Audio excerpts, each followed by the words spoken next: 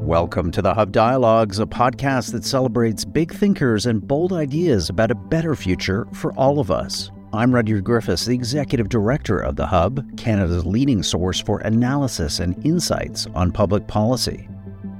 Our goal at the Hub is to escape the opinion bubbles of conventional conversation and prod our popular discourse back to the issues and ideas that can shape our collective future.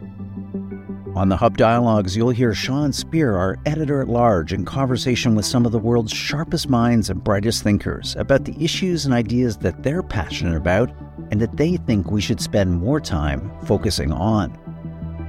The Hub's podcasts are generously supported by the Ira Gluskin and Maxine Granovsky Gluskin Charitable Foundation and the Linda Frum and Howard Sokolowski Charitable Foundation. Enjoy this Hub Dialogue. Welcome to Hub Dialogues. I'm your host, Sean Speer, editor-at-large at The Hub. I'm honored to be joined today by best-selling author and journalist Dan Gardner, who is the co-author of a must-read new book entitled How Big Things Get Done: The Surprising Factors That Determine the Fate of Every Project, from Home Innovations to Space Exploration and Everything in Between. The book weaves together data, case studies, and a powerful narrative to illuminate modern society's challenges with completing big and small projects on time and on budget, and what we can do about them. I'm grateful to speak with him about the book's insights and analysis and its implications for government policy and society as a whole. Dan, thanks for joining us at Hub Dialogues, and congratulations on the book. Thanks very much. I'm happy to be here.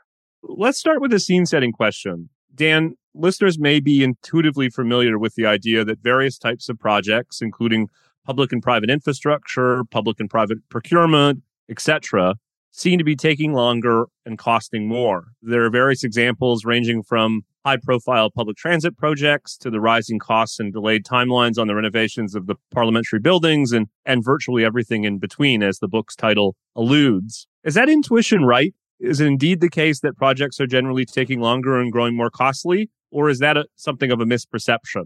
Well, it's an interesting one. To say that something is taking longer is, of course, a point of comparison. And that would require us to have a very good baseline for how projects were doing across different types in the past. And unfortunately, we don't have that, as far as I know. So I really wish I could say with some confidence that this is true. Certainly, I probably share that perception. And I think that there are some good reasons for why they might be taking longer, but I don't think we can be confident in saying that. It's also very important to recognize, if you want examples of projects going over budget and over time, there are plenty of historical examples in the past. We remember the successes, but the failures, plenty of really bad examples in the past. So we can't be confident of that, but what we can be confident of is something that's just as important, which is to say, projects make three basic promises. Number one, it's going to cost a certain amount of money. Number two, it's going to take a certain amount of time. And number three, it's going to deliver certain benefits, passengers moved, units sold, whatever it is. So those three core promises, that's the foundation of any big project. And what we can say, thanks to 30 years of my co-author, Bent Flivbjerg, by the way, I've been working with Bent for years. He's Danish. I still cannot pronounce his surname correctly. I think you have to be a descendant from Vikings to do that. And I am not. In any event, Bent Flivbjerg, professor at Oxford University, has been gathering data and producing the world's largest database of big projects over the last 30 years. It's an immense database. And it boils down to the situation, the status quo today is really bad. And once I give you those numbers, you'll understand how bad. And then I'm going to convince you that, in fact, as bad as it sounds, it's worse than that. So how bad is it? Well, on those three core promises, what percentage of projects come in on budget? It's about 48.5%. And by the way, this is across all project types, across all countries, around the world. This is boiling it all down. 48.5% come in on budget. What percentage come in on budget and on time? It's about 8.5%, which is really bad. what percentage of projects come in on budget, on time, and on benefits, which is to say that they deliver on all three of their core promises. That's about 0.5%, which is a rounding error. So that's really bad. So that's the global track record, and it's bad. And as bad as that sounds, and here's where I'm going to try and convince you that the situation's even worse. I haven't described the magnitude. So if you come in, 3% over budget and 5% over schedule, that's probably not bad. In fact, there are a whole lot of areas where if you come in 3 and 5% over, you would pop the champagne. That would be a huge success. In fact, what we find is, and what Bent has shown, and this is a very incredibly important insight, is that for most project types, not all, and this is a very important point, but for most project types, the outcomes are not distributed normally. And as a result, you do not have a normal bell curve with thin, short tails on either end, which is to say, if you go over budget, you don't just go a little bit over budget. You're not just at risk of going a little bit over budget. You're at risk of going catastrophically over budget. So you may not just be 10, 5, 10, 15% over budget. You may be 50%, 100%, 200%, 300% over budget. In fact, for many of these project types, they are very fat-tailed. And there is no maximum extent. So the risk is not that you're going to be 5, 10, 15% over budget. It's going to be 100%, 300%, 500%, or who knows how high it could go. Some of the projects that we've looked at have been over 1,000% over budget, which is pretty mind-blowing when you think about it. So basically, if we were to summarize, most projects do not deliver on the three core promises that they make, and they are at risk when they go wrong of going catastrophically wrong. And so when we're talking about big projects, we're talking about tens of billions, hundreds of billions, depending upon how you define it, trillions of dollars at stake. We really can't afford to have that bad a track record. We got to do better with this stuff. Which leads to the question, what are the factors that are leading to these delays and cost overruns? Are they contingent, or are there some general explanations that are cross-cutting? Right. So that's the big one. So what we tried to do in the book is, from the outset, depending upon the project type you're looking at, obviously IT projects are very different from defense projects, are different from energy projects, are different from transportation projects. There are specifics to each project type that are only relevant to those. We do not address those. We address those factors which are effectively universal. It really doesn't matter what the project type is. You see these at work time and time again. And I think it's very important to bear this in mind, because the breadth of the project types that we're talking about is incredibly illuminating. Because, as I say, like, what does an information technology project have to do with, paving roads? It should have nothing to do with them. And yet, if you look at the outcomes, statistically, they're very, very similar. So why is that? Well, because there are certain universal factors involved, certain universal elements. And at its most profound level, this single universal element is people, right? It doesn't matter how advanced your technology is. It doesn't matter how ambitious your project is. In every single instance, the one thing that doesn't change is people making decisions. You screw that up, the project goes to hell. And you see this over and over and over again. And guess what? We see people screwing up in similar ways across very different project types. And they are ways which would make a psychologist smile, because they actually are in line with what psychologists understand about how human beings make decisions and how those decisions go wrong. Why don't you take that up, Dan? Not only in this book, but in some of your past work, you've dug into neuroscience and human psychology and various other lines of analysis. What's the role of cognitive biases in understanding what causes projects to go over budget and over time? Well, let's try and work backwards to the psychology piece. What's the pattern we see in overall, in the grand conclusion? What's the pattern we see in failed projects? It is what we try and boil it down to 4 words. It's think fast, act slow. And by think fast, what we mean is you engage in quick, superficial planning. And you say, right, that's it. We're ready to go. Shovels in the ground. Everybody get to work. And everybody's very excited because shovels in the ground means you're making progress and the hole's getting bigger. So that's more progress and everything's fantastic and you're racing ahead and it's all swell. And then a problem arises. And then you have to run around and try and figure out how to solve the problem. And while you're doing that, something else goes wrong. And then these things that are going wrong can collide with each other like cars on a foggy highway. And before you know it, you get further and further behind and your progress slows more and more and more. And what starts as a sprint becomes this slow, painful slog. Because you engaged in quick and superficial planning. Because if you had thought about it, if you worked more carefully on the problem, you would have discovered not all problems. Life is always full of surprises. Projects always have surprises. But you would have discovered many of these problems in planning, and you could have worked out solutions in planning. And if you had done that, then that wouldn't have been a hiccup in the delivery process.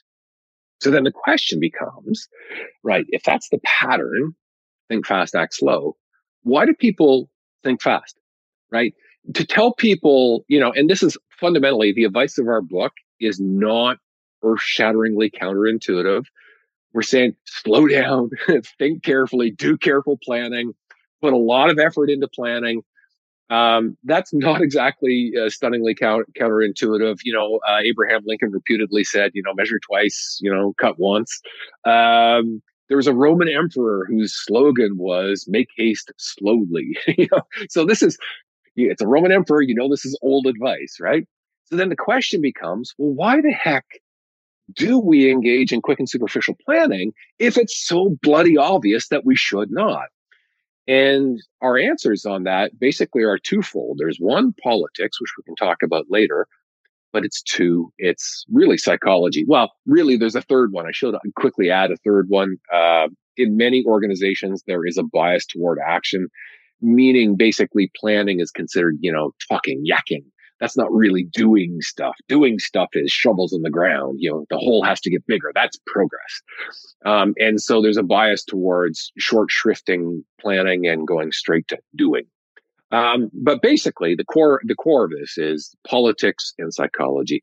And the psychology, if you look at the piece of it, if everybody's read Daniel Kahneman's Thinking Fast and Slow, which is the language that we're using as an homage to his book, his great book, his core insight, and the core insight of modern psychology, is that truly inclined to look at a situation, size it up quickly, draw conclusions, form a plan of action, and move on. That's how human beings naturally roll. We are not inclined to look at a situation and say, I think I know what's going on, but I should do further investigation and reflect upon this carefully. That is just not how we're, right? If you look at there are good evolutionary reasons why we are inclined towards the quick and dirty, move on approach, but that is what we do. And so you can see this manifesting itself when people even tackle big projects where very clearly that sort of quick intuitive judgment is a bad idea. But we do this because, for example, one of the famous psychological biases is optimism bias.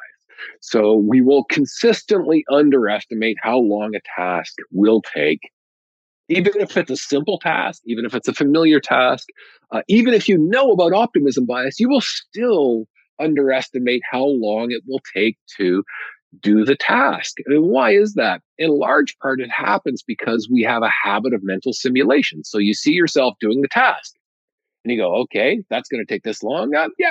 Here's my estimate. Well, did you include any interruptions in you doing the task in your mental scenario? Did you include surprises? Did you include the unforeseen? Did you write all those things that intrude upon us in life? No, of course you didn't. What you did is you saw yourself just doing the task without interruption. And therefore, what you effectively saw was a best case scenario. And you've based your estimate on the best case scenario, which is a really bad idea. But again, that's how human beings naturally roll. So there's a whole series of these.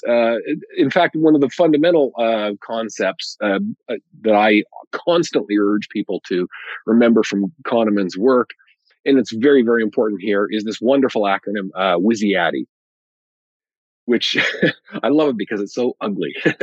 WYSIATI, WYSIATI. What you see is all there is. Kahneman's great insight is basically, if you're going to make a quick, intuitive judgment, you can't afford to say, here's my quick, intuitive judgment, subject to the possibility that there's other information I'm not aware of. You can't do that. You have to just use whatever information you happen to have available to you at this time, make your judgment, be confident, you're done. Right? So WYSIATI, what you see is all there is really hardwired into us. And the idea that, you know what, there may be other stuff I'm not aware of. And before I form a judgment, I should stop and investigate carefully. That is not natural human decision making. And so if you look at these very, very basic mechanisms of human psychology, they are all inclined towards saying, right, I understand what it is. I understand what the project's supposed to accomplish. I understand what the best way to do it is. Let's just get on with the work. So the psychology is compelling us to do the quick and superficial planning and get on with the work. Now, you combine that with politics. Politics here, I'm using the term broadly. This is for, resources. Who gets what?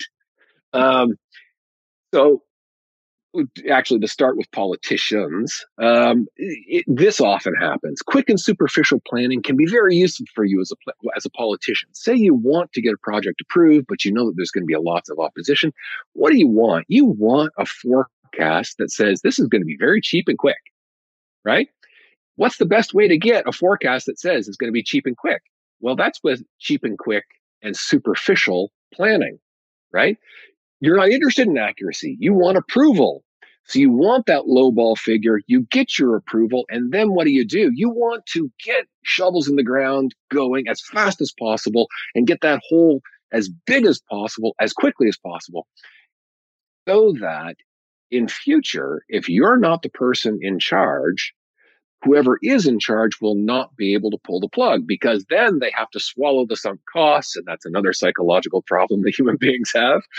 And politically, it's impossible to swallow sunk costs. So, if I can get this project going right away and we get a hole big enough, then whoever my successors are, they'll be stuck with it. They'll have to see it through. And you see that time after time after time in projects. The Sydney Opera House is one of the most dramatic examples of this. Sydney Opera House ended up going 1,600% over budget. And largely because the politician in charge very deliberately engaged in this sort of calculation. And of course, it's not just politicians. It's also corporations, right? If you're a large construction company and you want the giant project to go ahead, you want a piece of that pie, then what do you want? You want the figures to be low. And if that means that down the road, you have to discover that there are further problems, that you didn't anticipate, quotation marks, then, we can deal with that then, and we can talk to our lawyers and we can sue for further compensation, etc. And this is a standard pattern. So what you have is you have a whole bunch of players in the system who have a self-interest in quick and superficial planning. You have human psychology, which inclines us towards quick and superficial planning. And as a result, you get a deluge of quick and superficial planning. There's so much there to unpack, Dan, and I want to come back to the seen versus the unseen in a moment. But let's just stay on the subject of project planning. In light of the interaction between politics and cognitive biases, the book argues for what you call the need to go from left to right. What does that mean? What's the key insight there? So thinking from left to right means that, right to left. Let me clarify this. Go right back to the very beginning of a project. What is the project? What are we going to do? Think about how the genesis of most projects is. You can imagine a scenario where somebody pipes up and says, if you live on an island, we should build a bridge to the mainland. Okay. And then people talk about it. They say, well, where would the bridge go? How big would the bridge be? What would go across the bridge? How much would it cost? Right? Stop. Right? Already you're way too far down the process. the very first thing you should be talking about is why.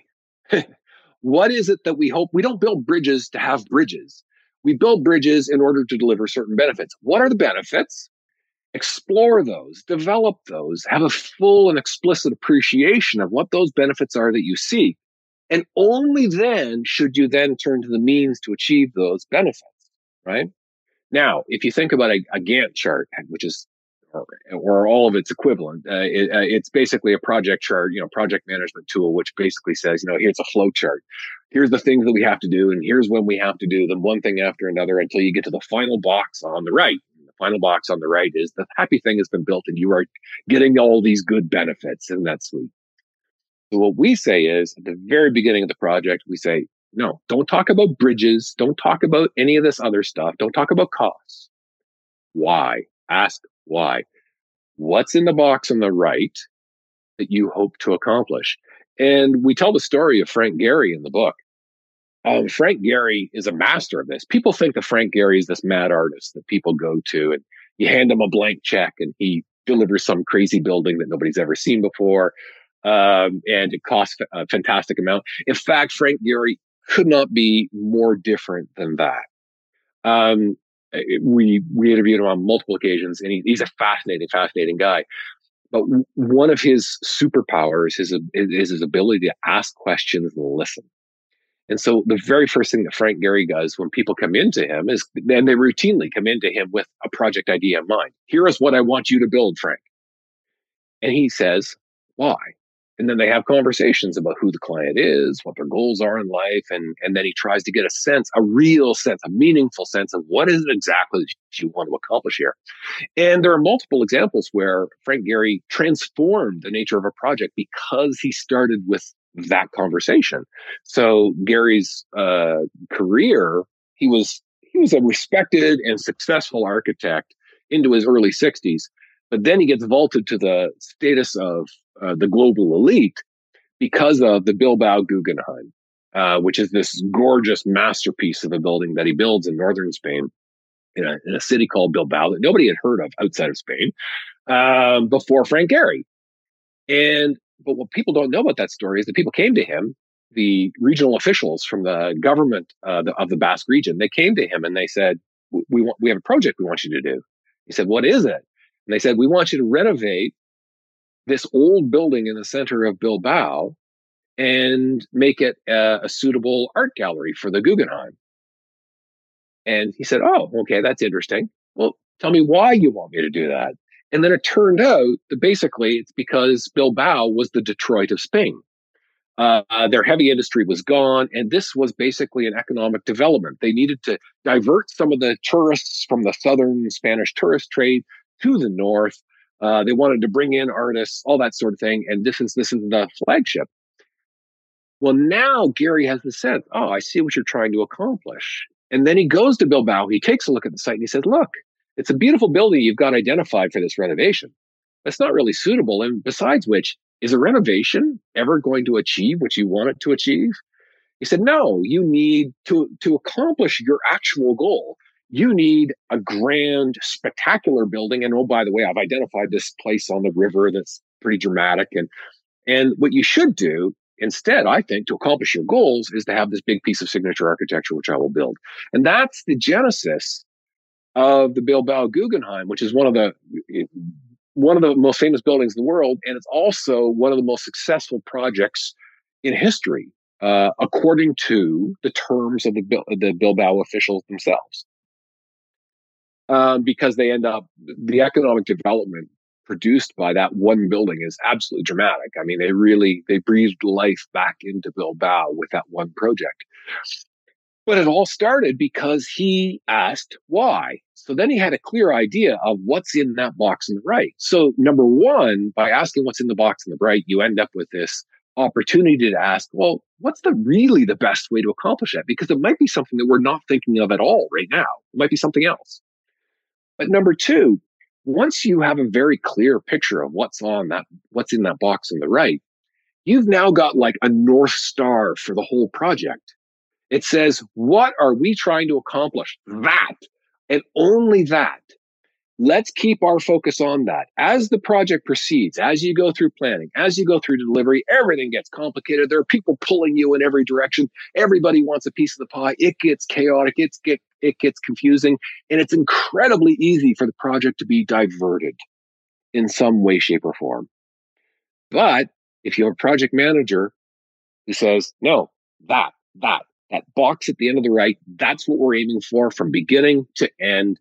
That helps keep the project on track. One of the examples we use to illustrate this is Robert Caro, and this one hits home for me as a writer. Robert Caro, the great, one of the greatest living biographers. He's, legendary for writing these unbelievably complex biographies of people like Robert Moses and Lyndon Johnson. And Robert Caro starts every book exactly the same way. If you're Robert Caro, you don't have to go to a publisher and say, here's my proposal for a book. Would you give me a check? You're Robert Caro. They just give you a check. But Caro does something which authors are basically forced to do when they go to publishers trying to get contracts. He sits down and he says, what am I trying to accomplish with this book? And he literally goes through a period of several weeks in which he agonizes over that that's a very, very tough exercise. If you've ever been through it, it's very hard. But he agonizes over it for weeks and he tries to boil it down to literally 2 or 3 sentences. And then when he has those 2 or 3 sentences that say, this is the point of the book, then he types those up and he tapes them on the wall behind his typewriter. So that throughout the entire writing of the book, as he's getting confused and bewildered and he's lost in all this dense information, anytime he's lost, he just looks up and he says, what am I aiming for? That's it. And that pulls him back on track. So that's why we say think right to left. So you're thinking about that, what's in that box on the right at the end, and then you're managing left to right, because that's daily life. You're managing left to right, but you're thinking right to left. Hi, Hub Podcast listeners. Rudyard Griffiths here, the Executive Director of the Hub. Wanted to ask for your support today. No, I'm not asking for money. I'm asking for your attention. If you could check out right now in our podcast feed a new series that we're dropping. It's 6 episodes in partnership with a group called Pathways Alliance. This is the Canadian Industry Association that's tasked with the big, ambitious project of decarbonizing Canada's oil sands. They want to achieve net zero by 2050, and we want to have a conversation with them and you about how to achieve this ambitious goal. Pathways is the Hub's first national media and advertising partner. Their support helps us make all these other great podcasts. So if you're enjoying them, please listen to these episodes with Pathways. Give us your feedback. We'd love your input, but also share them with friends and family. That would be greatly appreciated. Well, with that advertisement over, let's go back to our regular programming. There's a popular tendency to associate project efficiency with almost a dictatorial or authoritarian model. I think, for instance, of the tendency at times to lionize China's ability to get things done, or even the mystique around Donald Trump as a builder. Based on your research, Dan, are these perceptions rooted in fact? Is there evidence that a project management regime that places accountability and authority within a single individual or institution is more prone to success? Let's be careful, because the way you phrase the last part, should, an individual or an institution be responsible and have power for the project? The answer there would be, yeah, that's a good idea. Responsibility and power should go together. There should be clarity about the management of the project. But at the beginning of your question, you're talking about dictatorial.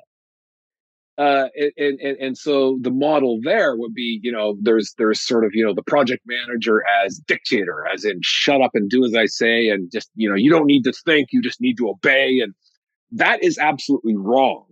So, and you also mentioned China, by the way. I should mention, I don't think this actually comes up in the book, but Bent actually did some fascinating work on China, because you remember, I don't know what it was, maybe a decade ago, a little bit less.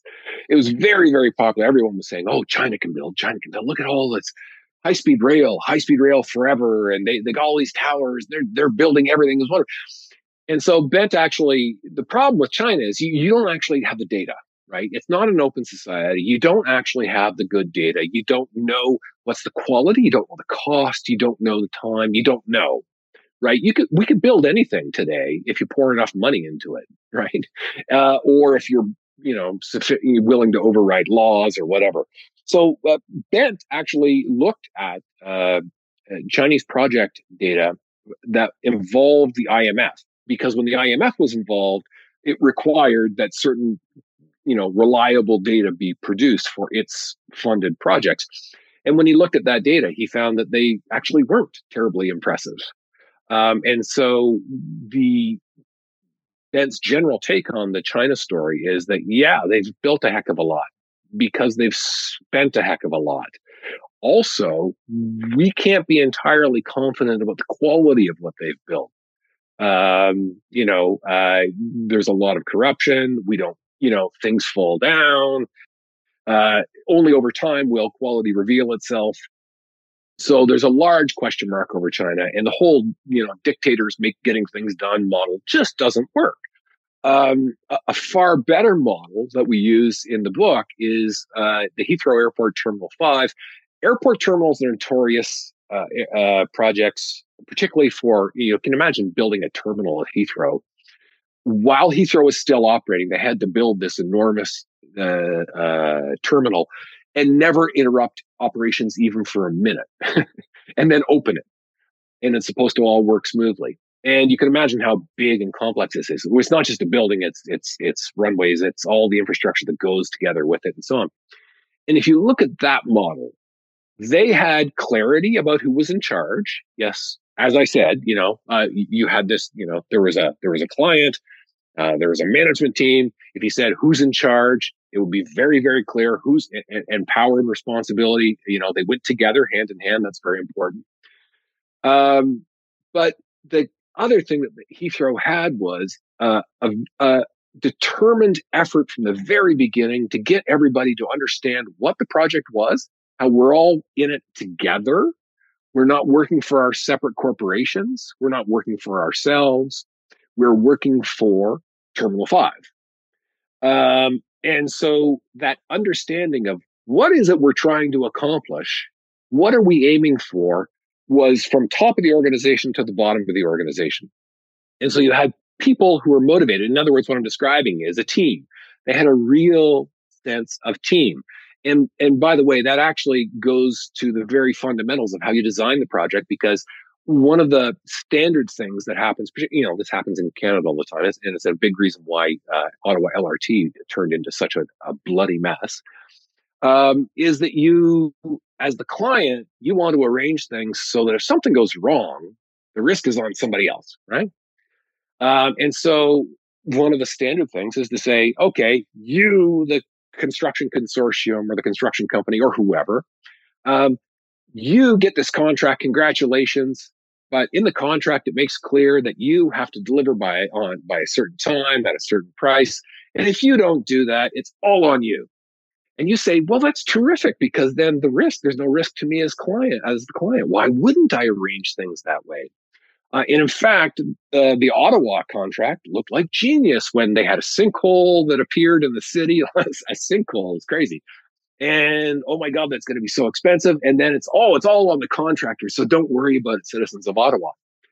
Well, the problem with that model is that it puts the interests of the parties against each other.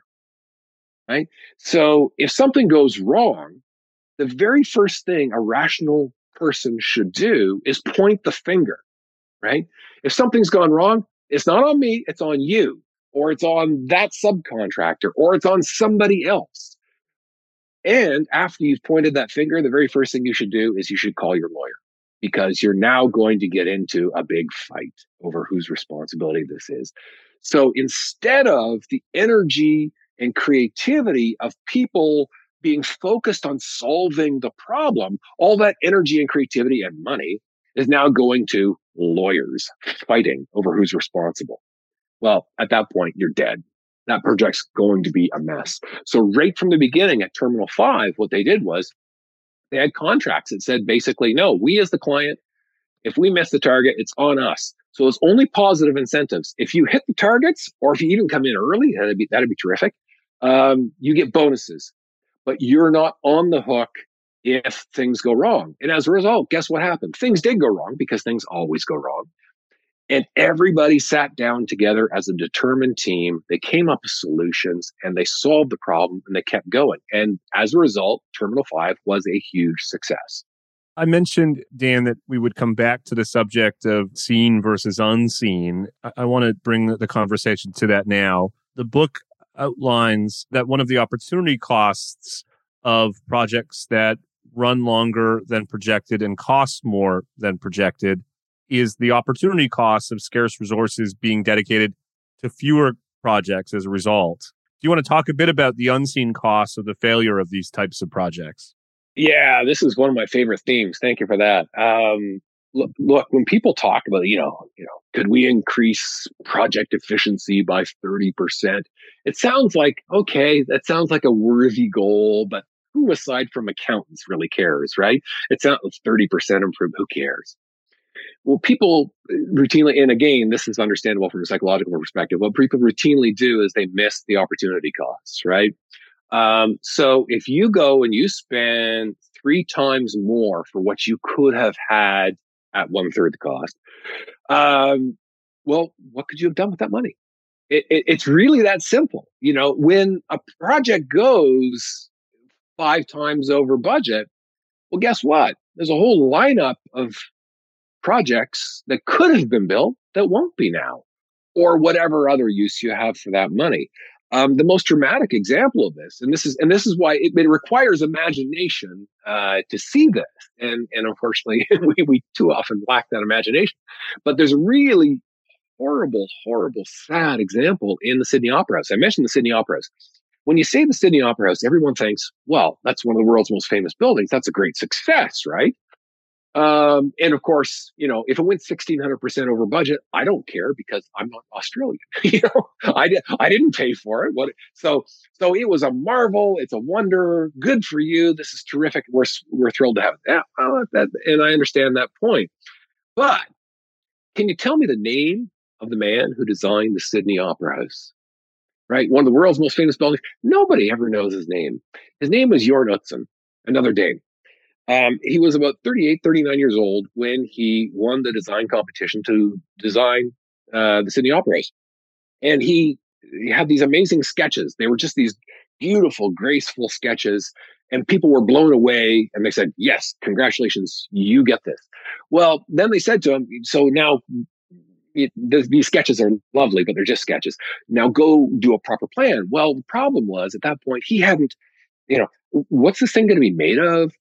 How is it going to be constructed? Is it engineering? In engineering terms, is it sound even?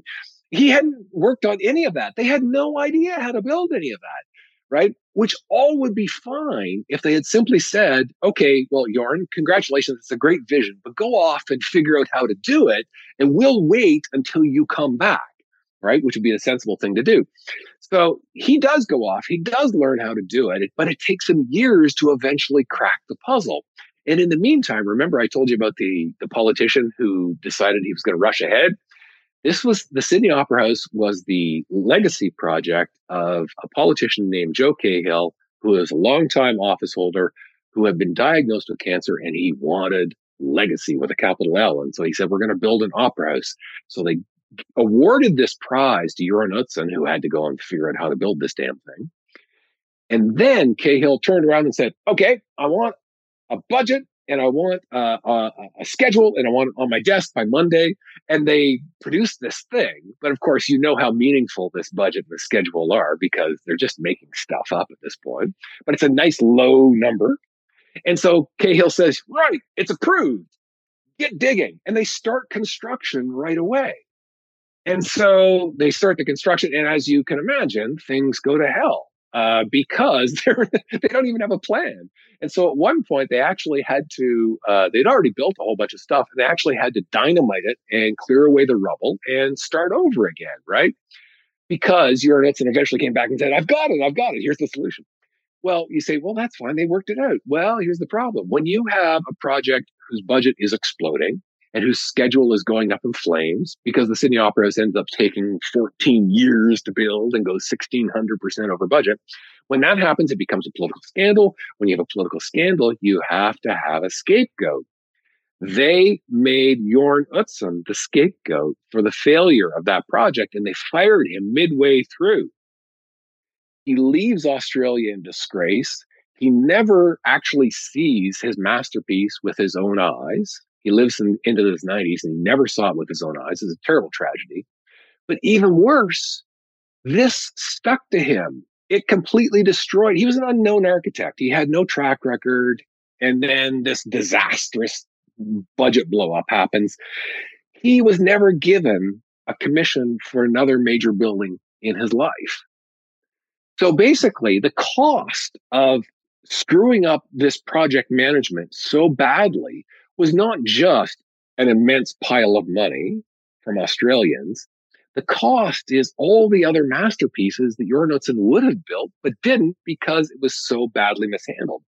And so we have to recognize that every single time you see these, budget went 300% over budget, and ho hum, it's another white elephant. No, that's not ho hum. Picture what has been lost. Picture what we won't be building because we screwed that up. You should get angry about that.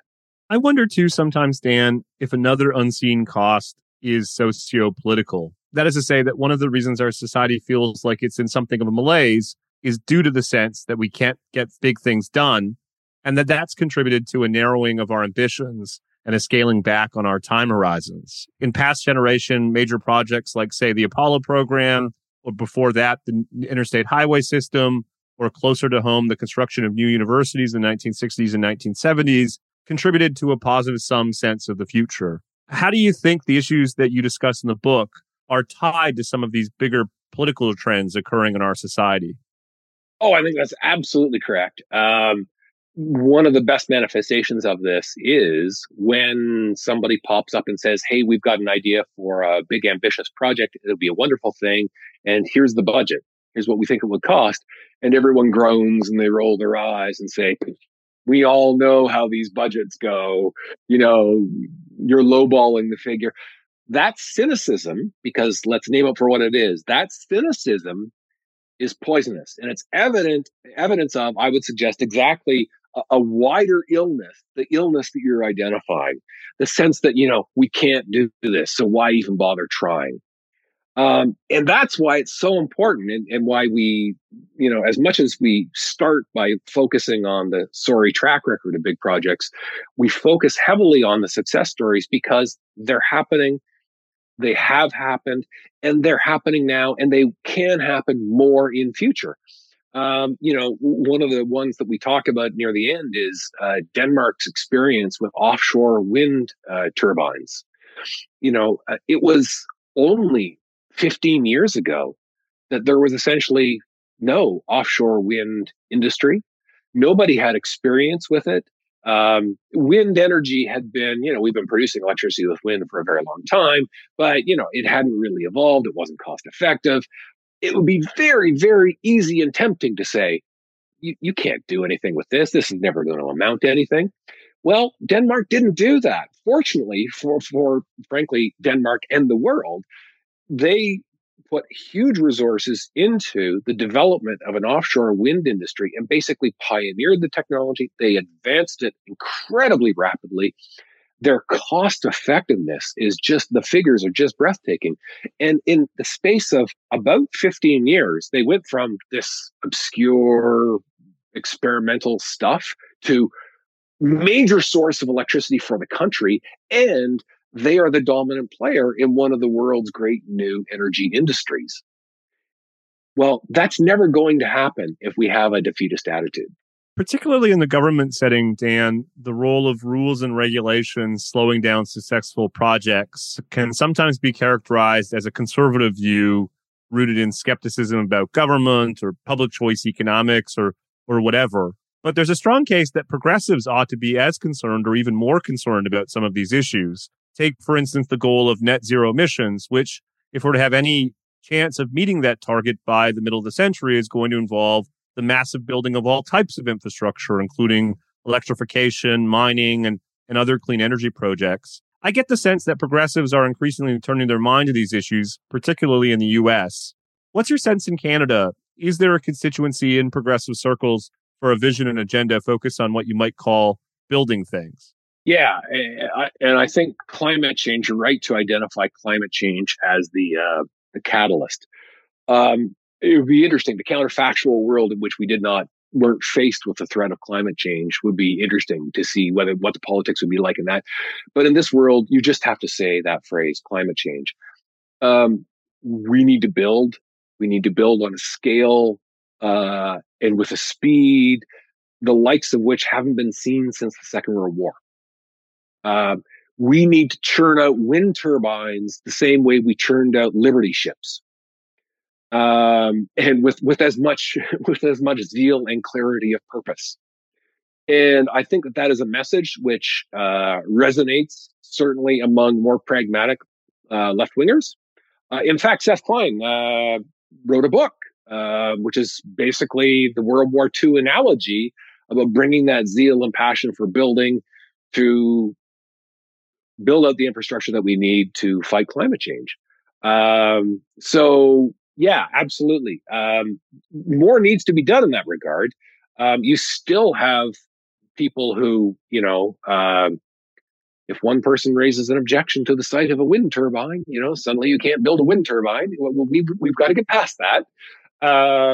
But yeah, no. So that's a big one. And the other really big element at work here, increasingly, I think, is housing. Housing is a 19th century industry. Housing is a ridiculous, old-fashioned, inefficient, ridiculous process. We still build things on site. One of the themes of the book is the idea that whatever should be done, can be done in a factory, should be done in a factory. You build in the factory, and then you assemble. Then you send that completed work to the site, and you assemble. You don't build on site. That is basically, we talk about that being not construction entering the 21st century, because that's not really 21st century technology. That's 20th century technology. So construction needs to get with the 20th century. And then we can talk about really radically reducing the price of housing. We need to produce more housing. And the way to do that is to change construction. We haven't talked about modularity, but that's a really big piece of this. Modular housing is a phrase which is redolent of the 1970s. And people, when they hear modular housing, they think cheap and ugly. And understandably, because a lot of modular housing has been cheap and ugly, it doesn't have to be that way at all. There is so much that can be accomplished in that regard.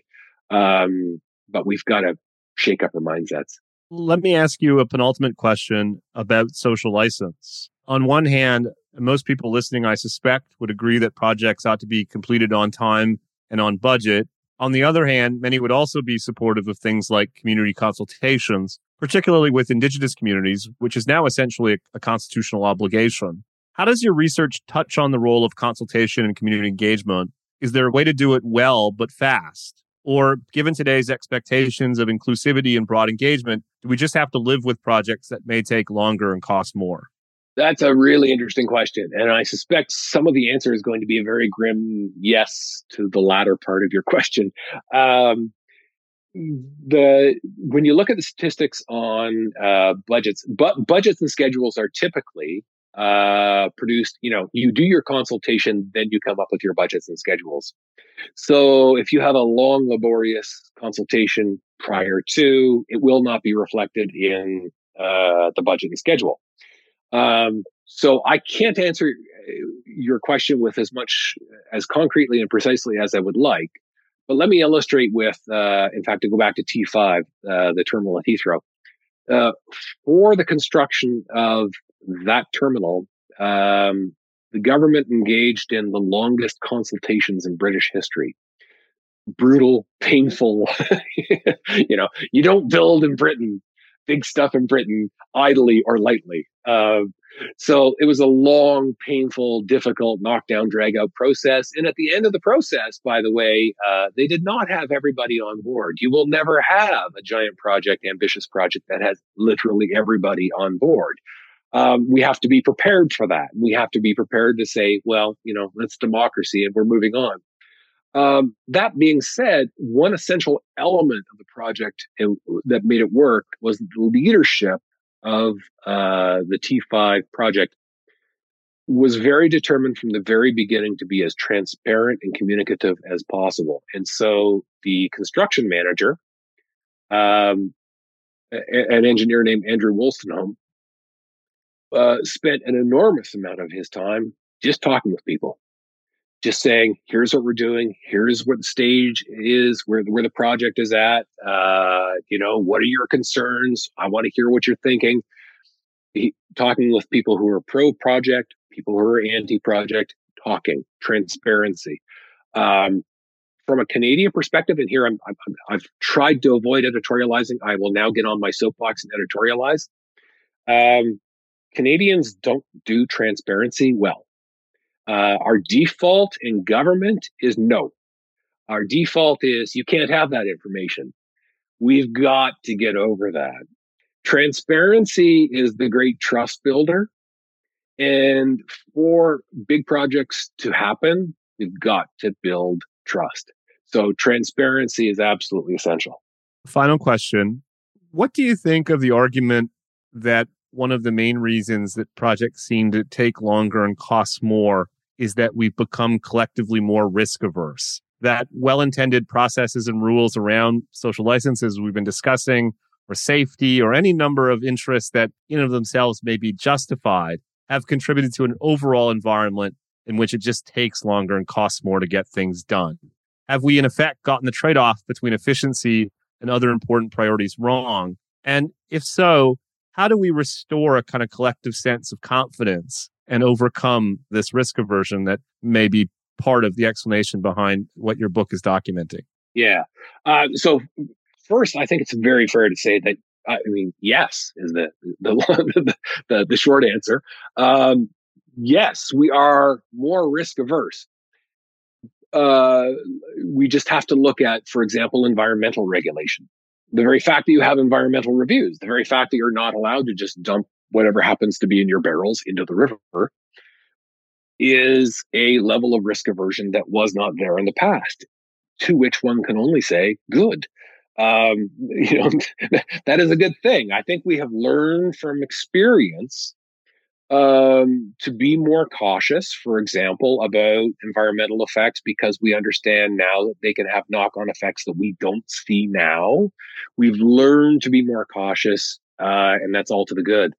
The question is whether that risk aversion goes too far in particular circumstances. And I would be loath. One of the things that drives me, sorry, I just said I don't want to editorialize, but I'm going to editorialize a second time. People often talk about regulation as if it were like this fungible substance.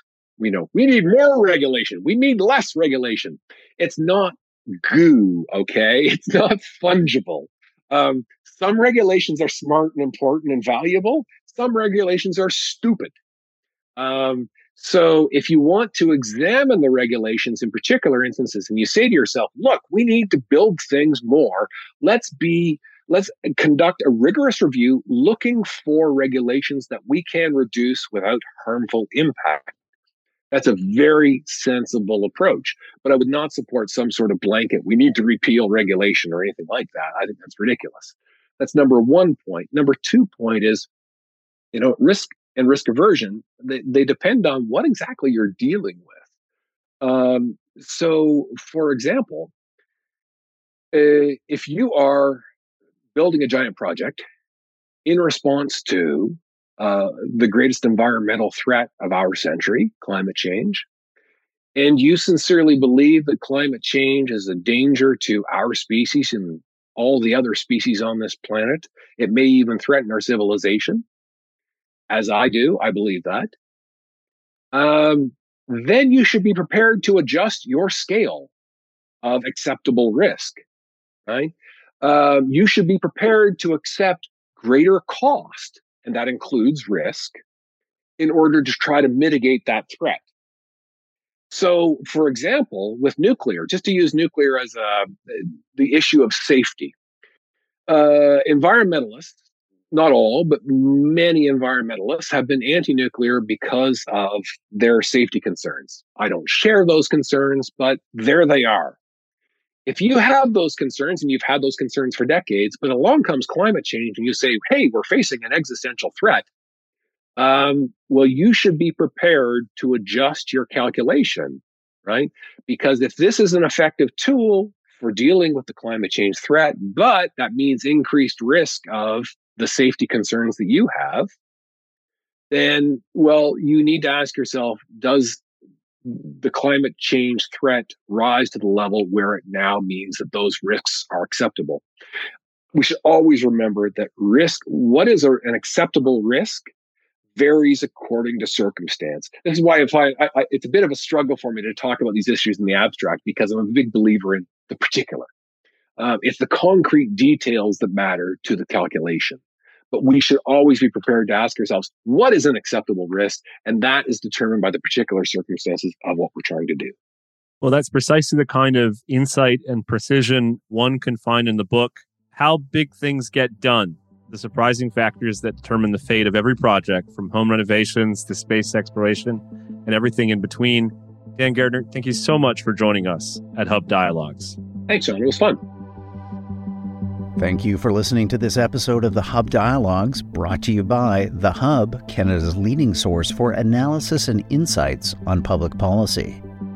We hope that you've enjoyed this episode. Please share your favorite Hub podcasts with friends and family, and subscribe wherever you get your audio online. We also appreciate your ratings and reviews. Go to our website, www.thehub.ca. I'm the Hub's Executive Director, Rudyard Griffiths. The host of today's program was Sean Spear, the Hub's Editor-at-Large. This episode was produced by Amal Attar Guzman. The Hub's audio producers are Alex Klutch and David Matta.